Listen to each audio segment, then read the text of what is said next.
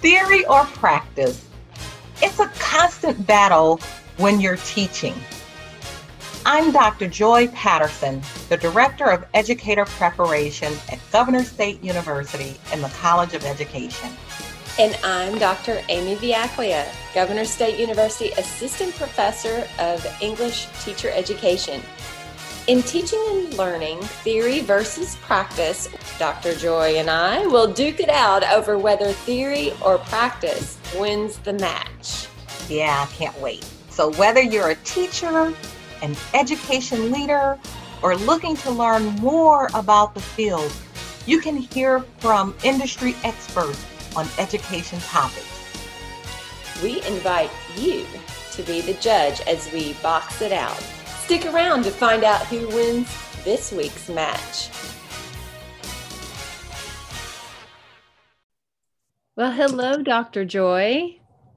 Hello, Dr. Amy. How are you? I'm doing really well. You know, we talk all the time about education, recruitment, and how we have to have more gentlemen in the profession.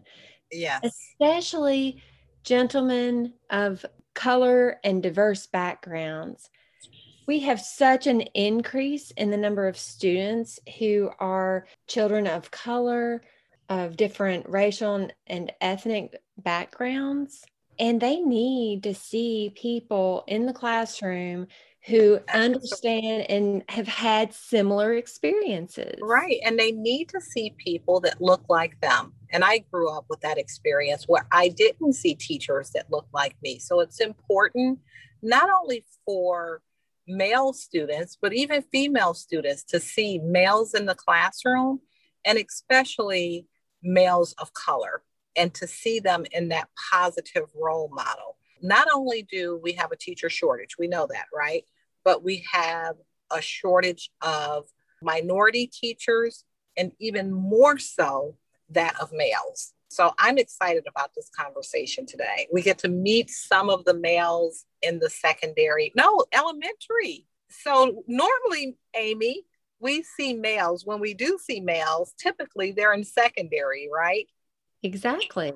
So it's a rare occasion that we get to meet either early childhood or elementary teachers who are males. So I'm excited. Well, and you know, and our audience and listeners know that we don't shy away from some tough topics.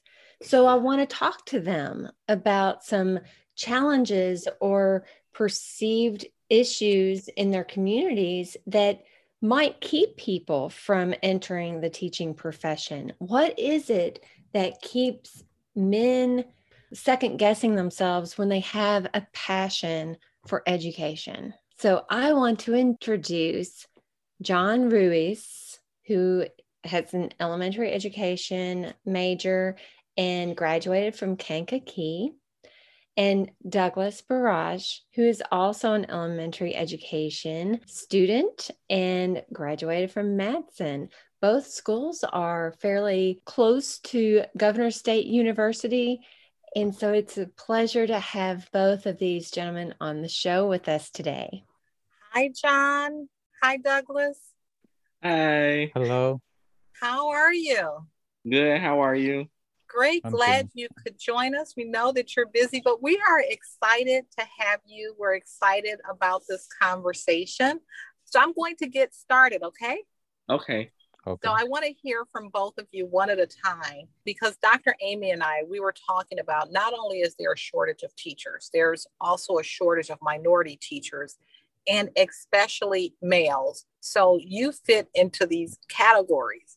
And so we are elated to see you in this profession. And I'm sure you get that a lot. But tell us about that pivotal point in your life where you decided that you wanted to become a teacher. Let's start with you first, John. Okay. I have always found a passion for teaching since a young age. I started out as a self-employed babysitter/tutor. I work with students from my neighborhood, grades from 1 through middle school. And I remember I moved out from my hometown to Kankakee, and I actually volunteered to help my classmates out because I had this English teacher who was not really compassionate to the students. I actually volunteered to help these students. Many of those students were coming from minority backgrounds, from Latinx and African descent. And many of them come from different backgrounds and they were going through a lot, such as like similar situations like myself, like economic disadvantage, problems from home. And I really wanted to encourage them to continue with their education. And one student told me that, hey, John, you should be a teacher one day. You have the knowledge and you have the patience to become one. And during that time, I was like 16. I didn't know what I really wanted to do with my life. So, but that actually That was was great. yeah. Yeah, he gave you that confirmation because Hmm. it seemed like you always had this disposition to Hmm. be a teacher early on. And then that student confirmed it for you. Yeah. How was it for you? Tell us about when you made that decision, Douglas, to become a teacher. Yeah, so when I was younger, I would always play school and had two aunts that were teachers as well. And I feel like that played a big role on me wanting to become a teacher just by like playing and having my notebooks and watching my teachers in the classroom. So, yeah. Yeah, so you come from a family of educators. Yes. So you saw some of the joys of being a teacher. Yes.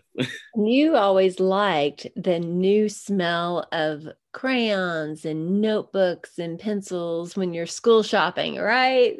I Yeah. should have known at a much younger age that I was going to be a teacher. I didn't know until it hit me across the head. But I have a question about some of the factors that went into your decision to teach.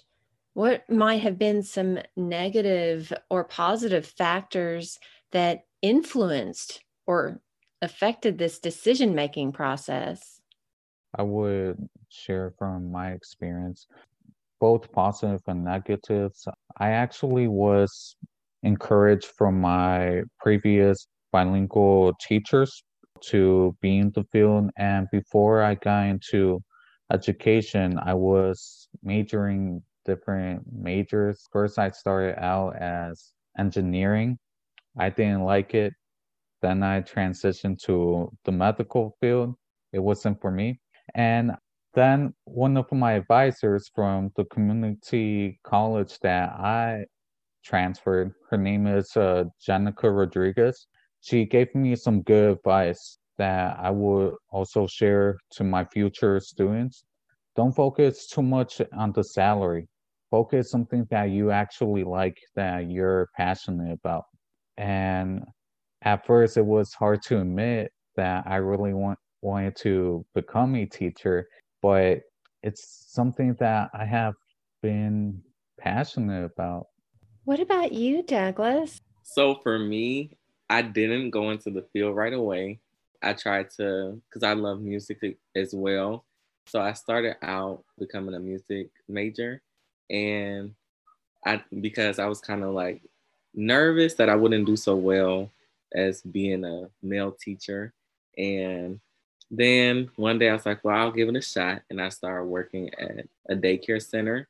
And the kids loved me.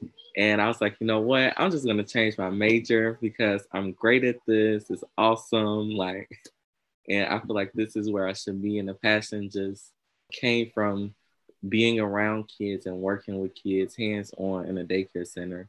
And that's what brought the passion and love to educate and seeing how me being able to teach them something, like it just was a great feeling from there. We don't see this very often, which kind of brings me to my next question. There's about 24% of teachers are males in the United States. So that's a really low number. So the majority of our teachers are white females. And so we don't see a lot of males. And then most males are secondary teachers. Only 11% of males in the teaching profession teach in elementary or early childhood. My husband was actually a middle school teacher, but he was an art teacher, so he did the whole gamut. And it was just such a powerful, he made such a powerful statement in his school.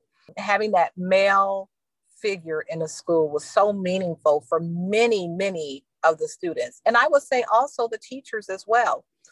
What are you hoping? Because it's undeniable that you guys are male. You may want to be treated as one of the same, but it is undeniable that you guys bring something different to the classroom. What is it that you hope to bring to your students as a minority male teacher? Oh, okay, Douglas. Let's hear it. So I would like to bring like just a high expectation, automatically a new learning experience in the classroom, and a welcoming experience for each student so that they are able to feel comfortable to learn and comfortable to bring their own ideas and how they would like to learn, and be open to their different ways to learn material, and just having like that conversation, that open-ended discussion with my students. Like, I don't want them to ever feel like they can't talk to me because they feel like I'm just kind of over the classroom. So I want to always have that communication in the classroom. I feel like that's very important. And one of the things you may want to have to guard yourself, because I'm happy that you said the first thing, high expectations. Because oftentimes, because this is a female-dominated profession, when they see a male teacher, they want to call upon you to help with discipline and things like that, and not call on you for those academic things. So I'm glad you said that, and hope that you keep that to the forefront, and that you make sure that you relay that to all the teachers. You're here for high expectation. You're not here just to bring brawn to the profession and do discipline. How about you, John? Mine is very similar as Douglas. I really want my students to have a positive learning experience, and also set some high expectations and try to learn something new every day, and that is really relevant to their own lives and their own communities. There's always been this question, not only in my generation, for a really long time. Sometimes kids are really curious, why am I learning this? And there are some teachers that they don't want to give the explanation, but someone like myself who had different life experiences, I want to incorporate that into classroom. And also my goal, I really want my students to become lifelong learners and to become leaders in our society. Dr. Joy and I were talking before you came on about modeling and about how important it is for students to see someone and to have a relationship with someone who might have similar experiences, some similar backgrounds. Like you said, when you were tutoring and helping students in your English class, you and your peers could relate, and now you're bringing that into your classroom. I wonder if you could speak a little bit, both of you, about your experience as a teacher candidate at Governor State University. How has that experience treated you? Your lab work, your experiences, field experiences, how's that going? I could start first. To be honest, when I transitioned to fall of 2020, and this spring is my first semester in the education program as well, Douglas. For me, I have learned pretty much more in depth in the field. And even though it's virtual, I'm still learning ways how to differentiate and how to become an effective teacher, and how to organize and structure lesson plans. And thanks to my professors, it helped me gain that experience. And so even in a virtual learning environment, mm-hmm. there's still some valuable learning experiences happening. Yes. That's good to know. Mm-hmm. Douglas, can you speak a little bit about how your experiences are shaping you and how that's going? Yes. So for me, I'm learning to not focus so much on behavior. I learned that during the virtual experience and ways to kind of stay calm. And if I'm not calm, that makes the classroom more chaotic. And I have to be mindful of what my students are going through. I never know what background they're coming from and never know what mental state they may be in. So I had to kind of consider all of that while I'm teaching as well, and kind of keep in mind like where I'm at to present the lesson. So I thought that was very powerful this semester. And I took that and I'm going to hold on to that because I feel like it's going to help me in the long run. When we were talking about why you became a teacher, neither of you mentioned anything about your school counselor. And I think I picked up on something you said, John, that you went to a school, I believe, that was predominantly Black and brown. Yes. Yes. Yeah. Is that the same for you, Douglas? Yes. So neither of you said that your counselors led you to teaching. And we find that a lot, that many students they're not geared to go towards teaching. And actually, they're discouraged to go into teaching, especially at schools that are predominantly Black and brown. So what are people saying? What does your family say? What did they say when you told them you wanted to be a teacher? Douglas, I have an idea of what your family said because you come from a family of teachers, but I'm interested in what do your guy friends think about you becoming a teacher? What do the ladies think about you becoming a teacher? What do your family think about you becoming a teacher? So for me, of course, my family, they're excited. And friends, they're like, you're not going to get paid as much. Are you sure that's what you want to do? Just double check and make sure like this is something you're going to be stuck in.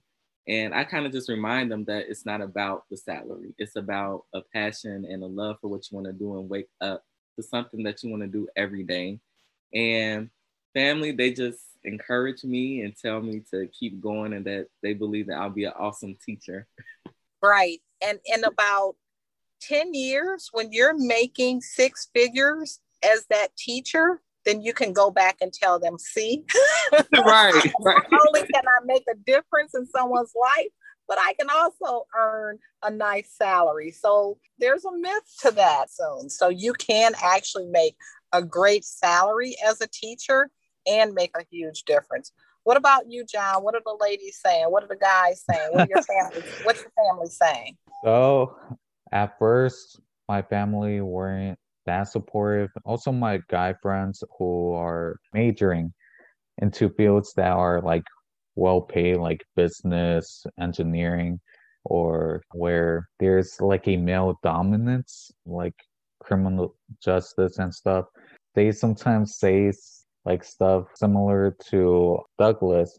Is it really something that you're really want to do? And for me, I had the hard experience because like at first they were saying that, oh, this field is too feminine.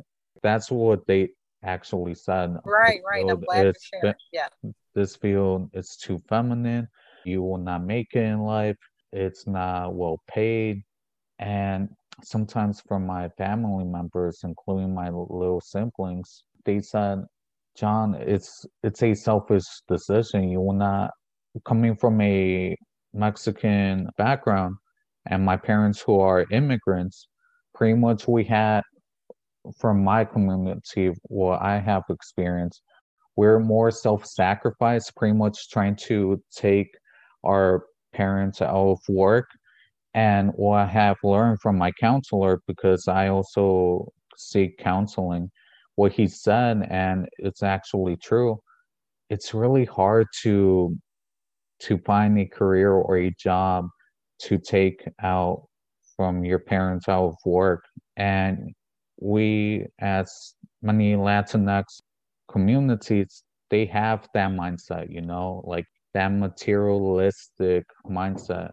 And I'm not trying to offend my Yeah. community, but Yeah. it's And I actually. know that's the perception. And trust me, it's just a perception.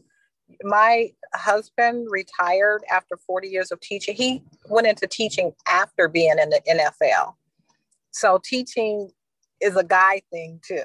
He influenced so many males and he was a role model for them.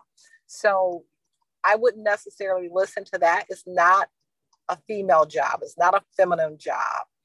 It's a job for anybody who wants to make a difference. And you're going to make a huge difference in the lives, not only of boys, but girls too. Mm-hmm. And again, it's a myth about the salary. You can go as far as you want to go in the profession. The longer you're in the profession, the more you continue to go to school, you're going to earn a really nice salary. And then there's other opportunities beyond teaching, such as administration. Mm-hmm. So you'll be able to go far in this profession. Yeah, and now they're starting to realize slowly, because many of my accomplishments and something that I'm really passionate about, I came a long way choosing something that I'm really passionate about. And like my parents had a limited education back in Mexico, so I cannot blame them, but nowadays they're starting to say, "Oh, John actually loved this," and pretty much it's my decision, It's my financial and educational decision to become a teacher. We are talking to John Ruiz and Douglas Farage, who are both elementary education majors at Governor State University, and we are having some honest conversations about why people of color, specifically men of color, do not go into the teaching profession. That is my next question. You alluded to it a bit, John, about the breadwinner mindset, kind of the man of the household. But can you speak, or can both of you speak a little bit of, well, why you think men are not going into education as much as women are? Well, John, he kind of spoke about how, so most males have the mindset of how education is already like just more so of a feminine job, as well as they feel like you don't make as much, and they feel like they have to have that dominant title and bring home, as you said, as the breadwinner in the household. And now they have to find a different career goal that they're not as happy with, because they feel like they have to meet those standards and meet those requirements, and they feel entitled to bringing home all of this money. Yeah, and I can't stress enough just how many benefits are not written on paper when it comes to what teaching is all about. And some of those benefits are financial. They're just not stated as base salary. So keep your eyes open to that. But John, you want to elaborate just a little bit? Yeah, similar as Douglas, we have, as a male, and especially coming from a minority background, we have those high expectations, and sometimes and it's sad, to be honest, it's sad. Like, how about it doesn't have to be me? Like, it could be another male who really wants to go into teaching, but then get discouraged from their loved ones or from society, to be honest. Sorry that I had to go that deep, but sometimes society gives males those high expectations, like becoming a breadwinner and all of that.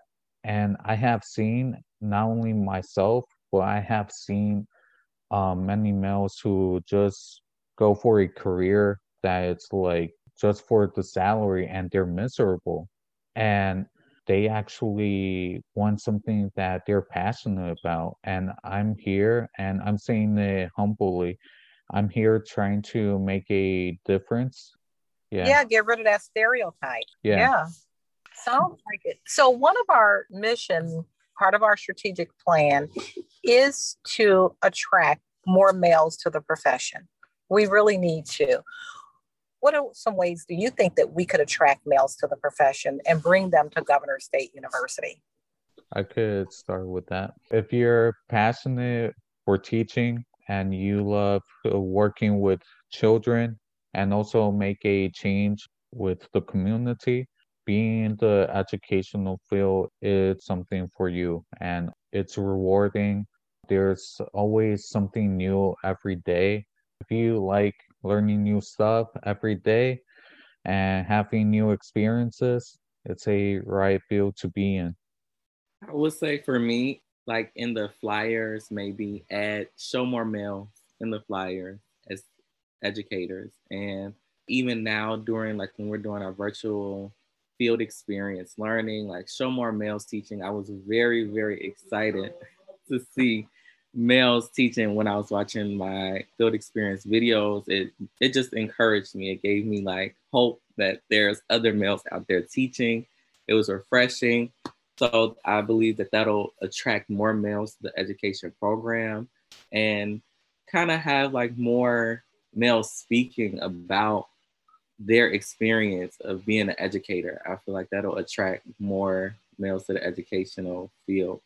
We need to incorporate more males into our program as faculty, and then also maybe link you up in your field experience and student teaching with more males. So this is really good. So when we create a billboard, we're going to come look for you guys to be part of that male recruiting. I would love that. Male recruiter.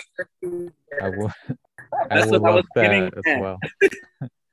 Well, really importantly, we like to, of course, bring up any issues, but we like to propose solutions as well. Mm-hmm. So I'm wondering about maybe the biggest obstacle you have faced, mm-hmm. but also how you overcame it, or perhaps how GSU or GSU faculty or peers helped you overcome it. So transferring from a community college and being a virtual student, yes, I have come across some obstacles. And one of the things that I like about myself, that whatever life throws at you, I never give up. I tend to have that passion and perseverance.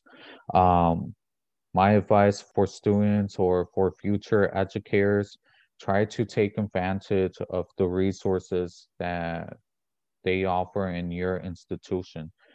And GSU have been a good institution for me and provide some supportive resources and the opportunities as well. It helped me continue to grow as a good student and a future educator. And one of the things that I will advise for any student who will be in the educational program, take advantage of resources, communicate effectively with your professors. Don't be afraid of asking questions or asking for help. And I really want to provide that for my future students in the classroom, to have that confidence and that passion and perseverance to ask questions and ask for resources. That's wonderful. So just knowing the questions to ask. Douglas, was there an obstacle that you faced, but that you overcame? And maybe tell us a little bit. Yes. So the obstacle that I faced was actually classroom management. I struggled so much with classroom management. I felt like the kids were not responding to me well. And it was a point in time where I felt like I wasn't able to be a teacher. I'm like, this is not for me. The kids are not even listening. And as time progressed, I remember just talking to my center director and asking her for advice. I'm like, what can I do to get their attention? And how can I do better with classroom management? Because I saw that was my weak point in the classroom. And Also, while I was working at the daycare, I was also enrolled in a couple of classes at Prairie State. And those education courses were very helpful because it talked about how behavior and the zone, proximal development, and all of those things. And I just thought about it and I was like, okay, maybe I should start applying it. I should apply it now. And once I applied in and used those signals and use those like everyday routines, it got better for me. And just planning out the day, it's like, okay, everything is more smooth. The classroom management is more intact. So I didn't let that discourage me from wanting to become a teacher. I actually overcame it by using my resources and just speaking to the director and applying the knowledge skills.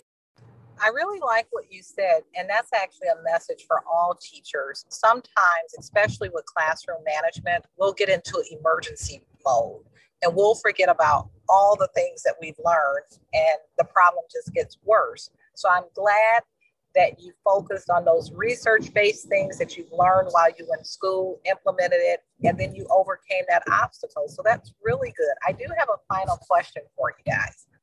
What type of school do you want to work at? Where do you find yourself working after you graduate?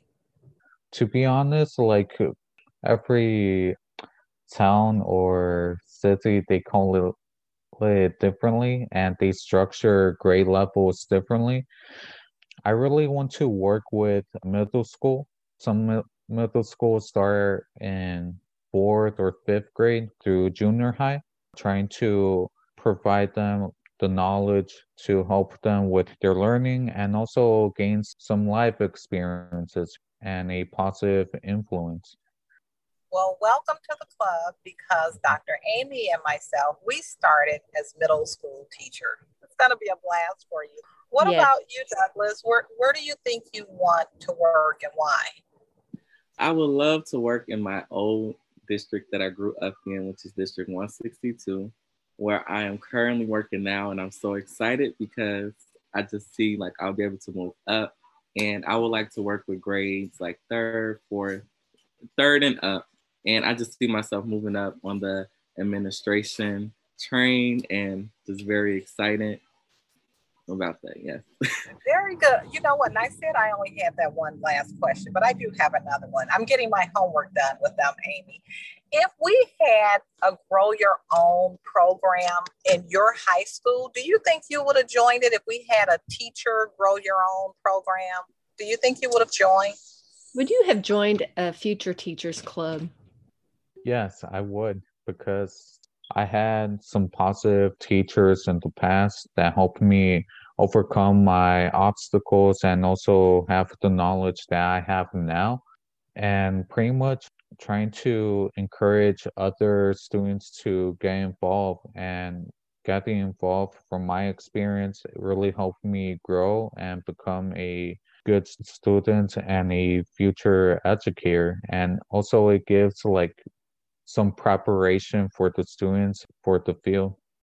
I believe I would have joined a futures teacher program just to see if it was something that I really wanted to do, if I was committed to it, if the passion was there, and just to see the different tools and like the background of what teaching really is. Because all like growing up, all I saw was like my aunts teaching and my uncles teaching. And I never really got to see like them like late nights grading papers, lesson planning, and in action at the schools. But yeah, so I think that I would have joined just to get the knowledge of the background of being a teacher. It sounds to me like Dr. Joy and I have a lot of recruitment materials to put together, and we know what to say because you have really highlighted some gaps that we have in our communication with future teachers and really how to get those education programs into the hands of high school students, starting even with clubs and information sessions and pamphlets that have your faces on them. It's been a pleasure. It's coming, guys. So that'll be the next email. It's been a pleasure. awesome. Thank you so Thank much you for so being much. with us. Thank you. You. Thank you for listening to Teaching and Learning, Theory versus Practice with Dr. Amy Viaclia and Dr. Joy Patterson. We hope that you have been inspired by this conversation and will join us again as we talk about trends in education and perspectives on teaching. We welcome your comments and feedback. What conversations are you interested in hearing? We'll leave it up to you, our listeners. Did theory or practice win the match? I think it was theory probably this time. Practice. Until next time, we're Dr. Amy And Dr. Joy.